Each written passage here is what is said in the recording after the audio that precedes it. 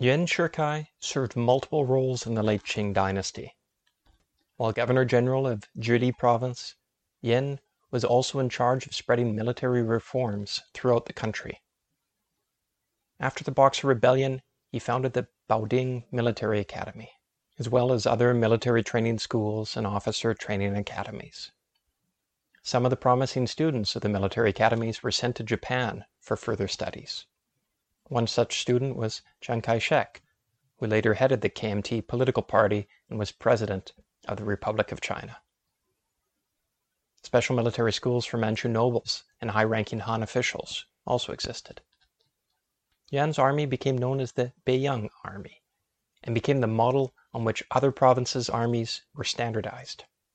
There was a regular army, as well as two reserves. Generally, troops were to be cycled down from the regular army into the reserves.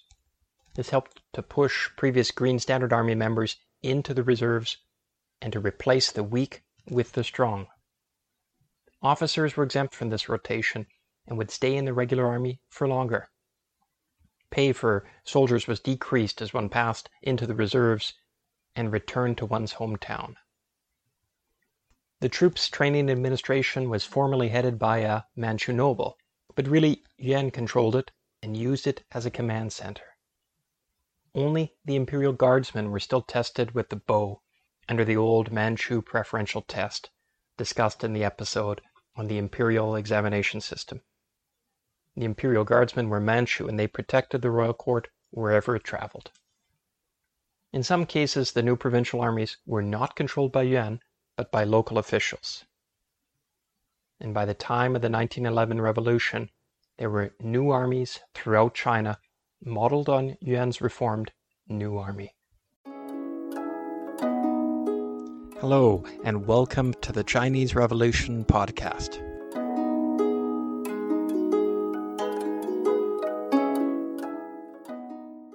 In 1908, the Guangxu Emperor and the Empress Dowager died within a day of each other. Pu Yi became 3-year-old emperor, and his father, Zaifeng, became regent. Almost immediately, he dismissed Yuan, who fled to the foreign concessions in Tianjin in fear of his life. Once it was clear that Zaifeng would not actually kill him, Shikai returned to Chinese-controlled territory, made an appearance at the palace to thank the court, and then retired to his home province with his wives, children, and servants. Together, they numbered more than 200 people. He did not return to his hometown since he had fallen out with his elder brother, who refused to allow Shikai's mother, a concubine, to be buried next to her husband. Why was Yuan dismissed by the regent? There does not seem to be any evidence that Shikai had actually poisoned the Guangxu emperor. Records seem to show that Yuan was not near him at the time of his final days. That didn't stop Kang You-wei from immediately accusing Yuan of the murder of the emperor. But Kang was not in China, and that seems to have been propaganda and his way of getting back at Shikai for his role in supporting the Empress Dowager during the 1898 coup. Kang You-wei wrote privately to the regent, calling for Yuan's removal to avenge the late emperor. Likely Zaifeng also blamed Shikai for that. Zaifeng was the younger brother of the late emperor and must have known that the emperor hated Shikai for that betrayal. With the Empress Dowager gone, there was a reassertion of Manchu nobles.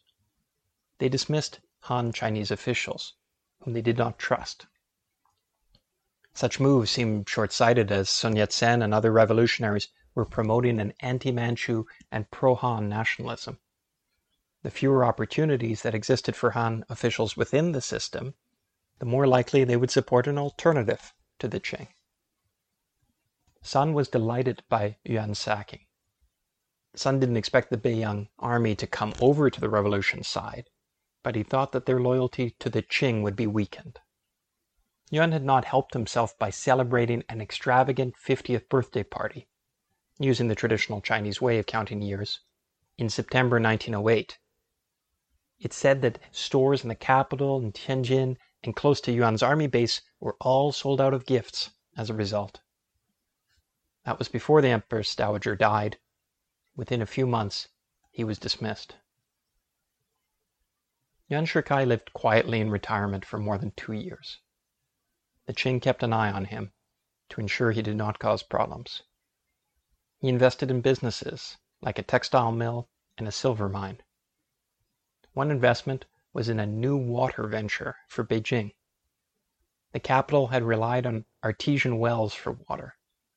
Now clean water was piped in, and Shikai profited from it. He acquired more land around his home. He wrote poetry and built a garden. His health had suffered when he held many positions for the Qing, and he did work on regaining it. He had 1 wife and 9 concubines. He hired teachers for his 32 children and allowed his concubines to be educated. That curriculum was a mix of Chinese learning, science, and Western subjects.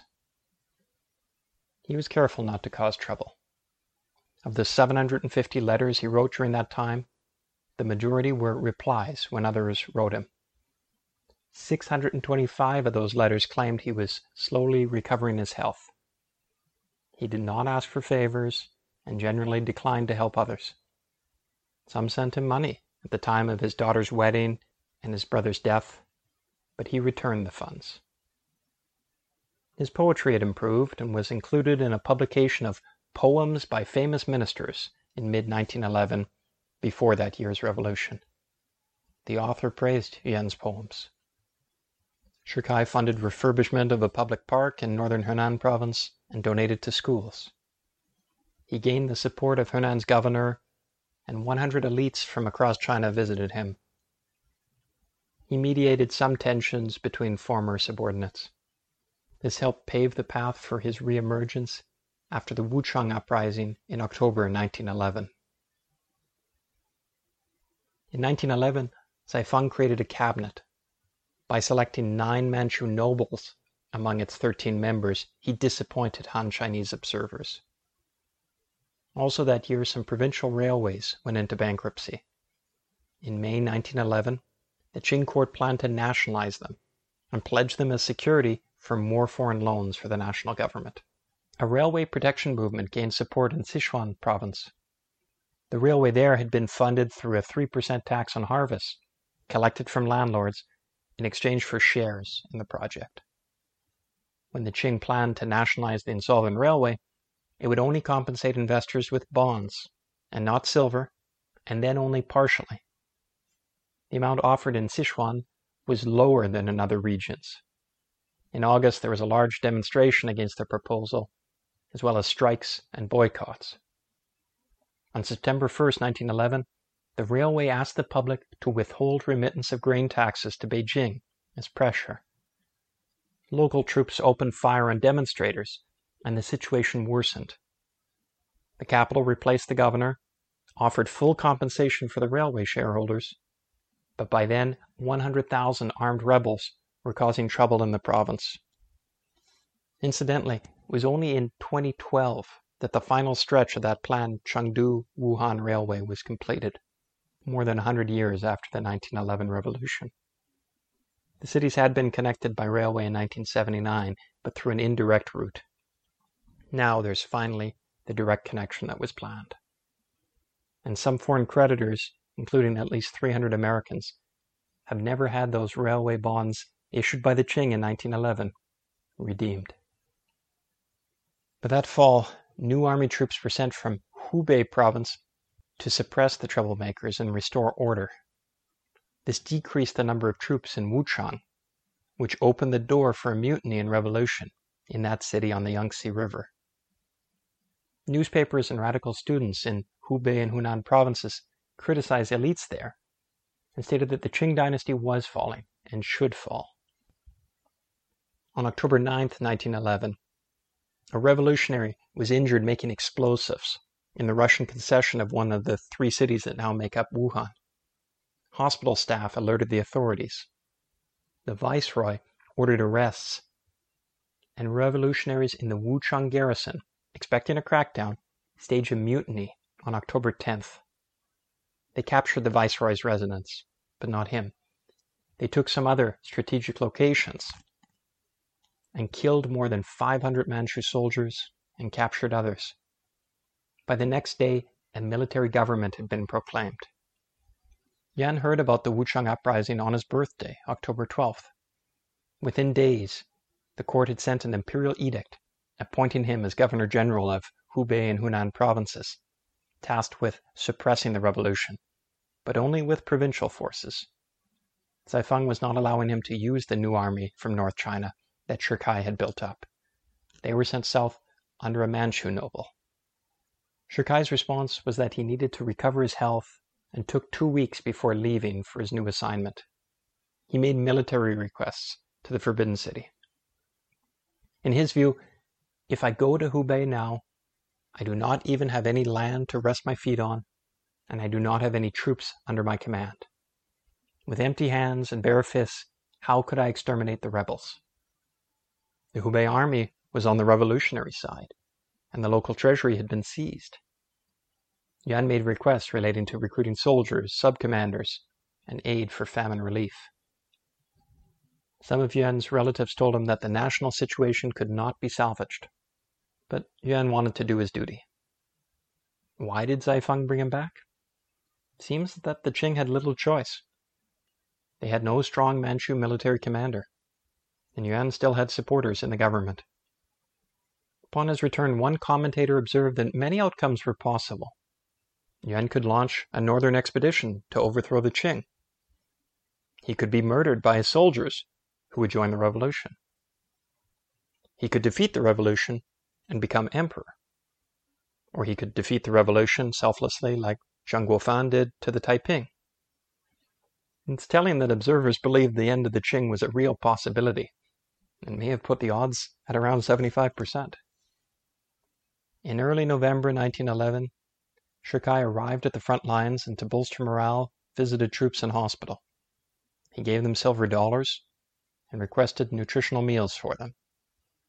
His concubine gave them fruit, candies, and other gifts. The soldiers appreciated the attention. Yuan was concerned with foreigners' neutrality, the number of provinces declaring independence, and his weakness in the rear along the rail line to Beijing. Revolution had spread to the Beijing-Tianjin area, and Yuan did what he could to stabilize the situation near the capital. The assassination of a revolutionary division commander was one move. The officials and elites along the Yangtze were not cooperating and weren't providing Shikai with resources or information. His soldiers, though, were loyal to him and launched an attack on part of Wuhan on the north bank of the Yangtze River. The revolutionaries resisted, and Yuan ordered fires to be used. Whole neighborhoods were razed and locals mistreated. Shikai disciplined some of his troops for excesses, but the northern bank was secured. His report to the capital said that he only lost 70 troops to the rebels' 600. He was elected premier by the cabinet. Zaifeng soon retired, and Shikai had gone from retired to premier of China in a few weeks. In November, Yuan pressed on towards Hanyang, a different part of Wuhan, still on the north side of the Yangtze River, but it was separated by the small Han River from the area he had already taken. He had bridging equipment from Germany. His soldiers did take it after some weeks of urban combat, but it was costly. Yuan had lost over 2,000 men. The revolutionaries lost even more. This costly battle, plus the overall national situation, caused him to negotiate. 14 provinces and Shanghai had declared independence by now. Manchus were being killed in many cities in China. Some Han Chinese also lived in fear of Manchu retaliation. 150 local peasant uprisings would also take place within a year. The foreigners were neutral, but were increasingly sending gunboats up the Yangtze towards Wuhan to protect their citizens. Foreign troops were landing in Tianjin. Yuan was concerned that foreign intervention would make matters worse for China. The imperial treasury was almost bare. Shikai encouraged Manchu nobles to donate for the war, and they did, but it was a drop in the bucket. The provinces that had seceded were not remitting taxes to the capital. Yuan decided negotiation was preferable and toned down his rhetoric. The revolutionaries saw benefit in negotiations too. Sun Yat-sen, for instance, could see over 100,000 dead on the revolutionary side if war continued. The revolutionary army was poorly trained and improvised. They were short of weapons, equipments, and funds, too. Foreign governments controlled tariff revenues as security for repayment of the Boxer reparations. They weren't willing to lend to the revolutionary government in Nanjing. Shikai tried to get the other side to agree to a revised Qing constitutional monarchy with a responsible cabinet, but they would not. They did agree to halt fighting for now, but agreed to little else. Shikai thought that China was not ready for a republic and feared removing the Qing would lead to chaos and foreign invasion. But the revolutionaries were adamant. They would not accept a monarchy and demanded a republic. It was Wang Jingwei, a revolutionary follower of Sun, who over the course of many conversations in Beijing got Yuan to change his views on a republic. We'll meet Wang again. He would be on the left of the KMT when Chiang Kai-shek took decisive action against the left wing of his party and the communists. Wang would then collaborate with the Japanese as leader of Japanese-occupied China during their invasion around the time of the Second World War. For now, it's worth knowing that Wang had traveled to Beijing to assassinate the Prince Regent, had been arrested and then released. He had befriended Shikai's son and visited Shikai's home many times. That is when Wang slowly changed Yuan's view on a republic. Eventually, Shikai stated that China's future government type should be decided by an elected National Assembly. Monarchy and a republic were both options. Then Sun became provisional president of the Republic of China. Yuan dropped his intermediary and entered negotiations directly. Shikai was worried by Sun unilaterally setting up a provisional republican government. This created the risk of two Chinese governments, one in the south and one in the north. Yuan did not want China split. Sun was discussing a northern expedition to overthrow the Qing. Yuan had his own problems in the north. Manchu leadership wanted to preserve the Qing Empire and would not accept a republic. As Shikai put it, for negotiations we are short of words, and for war we lack military funding, as well as serviceable weapons. Some revolutionary uprisings had begun in the north, but the regime crushed them. Shikai tried to resign, but the court did not accept it. Empress Dowager Longyu offered him the title of Marquis instead. Yuan discussed abdication with her. Then, as Shikai left the Forbidden City, revolutionaries tried to assassinate him. Bombs were thrown and killed Yuan's chief guard and some other guards. As his cart sped away, two women fired pistols at him. He survived, but he never returned to the Qing court. Until then, many Manchus had believed Yuan to be a collaborator with the revolutionaries. Now they saw him as being in the same boat as them. One Manchu noble had suggested that he replace Yuan as head of the cabinet. In late January, that young noble was mortally injured, returning from a meeting. His death scared the remaining Manchu nobles, who began to see peaceful abdication as preferable to futile and deadly resistance. Even in the north, public opinion was turning against the Qing. Chinese ambassadors overseas were calling for imperial abdication. Around 47 military commanders sent a public telegram calling for abdication. Many of these had been trained under Shikai's reforms. The court stalled, and the officer sent a second telegram 11 days later. That one stated that the emperor's life was in danger, and that the army might need to march to Beijing for face-to-face talks. They were serious. There was genuine support for Yuan Shikai to lead the new China. The army was comfortable with that, as were the foreigners. Sun Yat-sen had already offered to give him the presidency in exchange for imperial abdication and agreement on a republic. Yuan negotiated favorable abdication terms for Puyi. The little emperor would retain his title, receive a generous subsidy, and be able to continue to live in the Forbidden City. The Republic of China was proclaimed by imperial edict, edited by Shikai himself. He countersigned the emperor's abdication. Shikai sent a telegram to Sun Yat-sen. In it, Yuan wrote, "The day of the proclamation of the edict shall be the end of imperial rule and the inauguration of the Republic. Henceforth, we shall exert our utmost strength to move forward in progress till we reach perfection. Henceforth, forever, we shall not allow a monarchical government in our country. There would be a brief honeymoon period. All sides celebrated the end of the Qing dynasty in a relatively bloodless way. The world's most populous country had ended 2,000 years of imperial dynasties, formed a modern government, kept the country more or less whole, and suffered only minor casualties. But soon would come what Mike Duncan in his Revolutions podcast series calls the entropy of victory. Many factions agreed that the Manchu Empire needed to go. Now that victory had been won, the real differences would come out. As for what exactly would replace the Qing, there were a lot of different ideas out there. The honeymoon period would end soon. Please join us for that. Thanks for listening.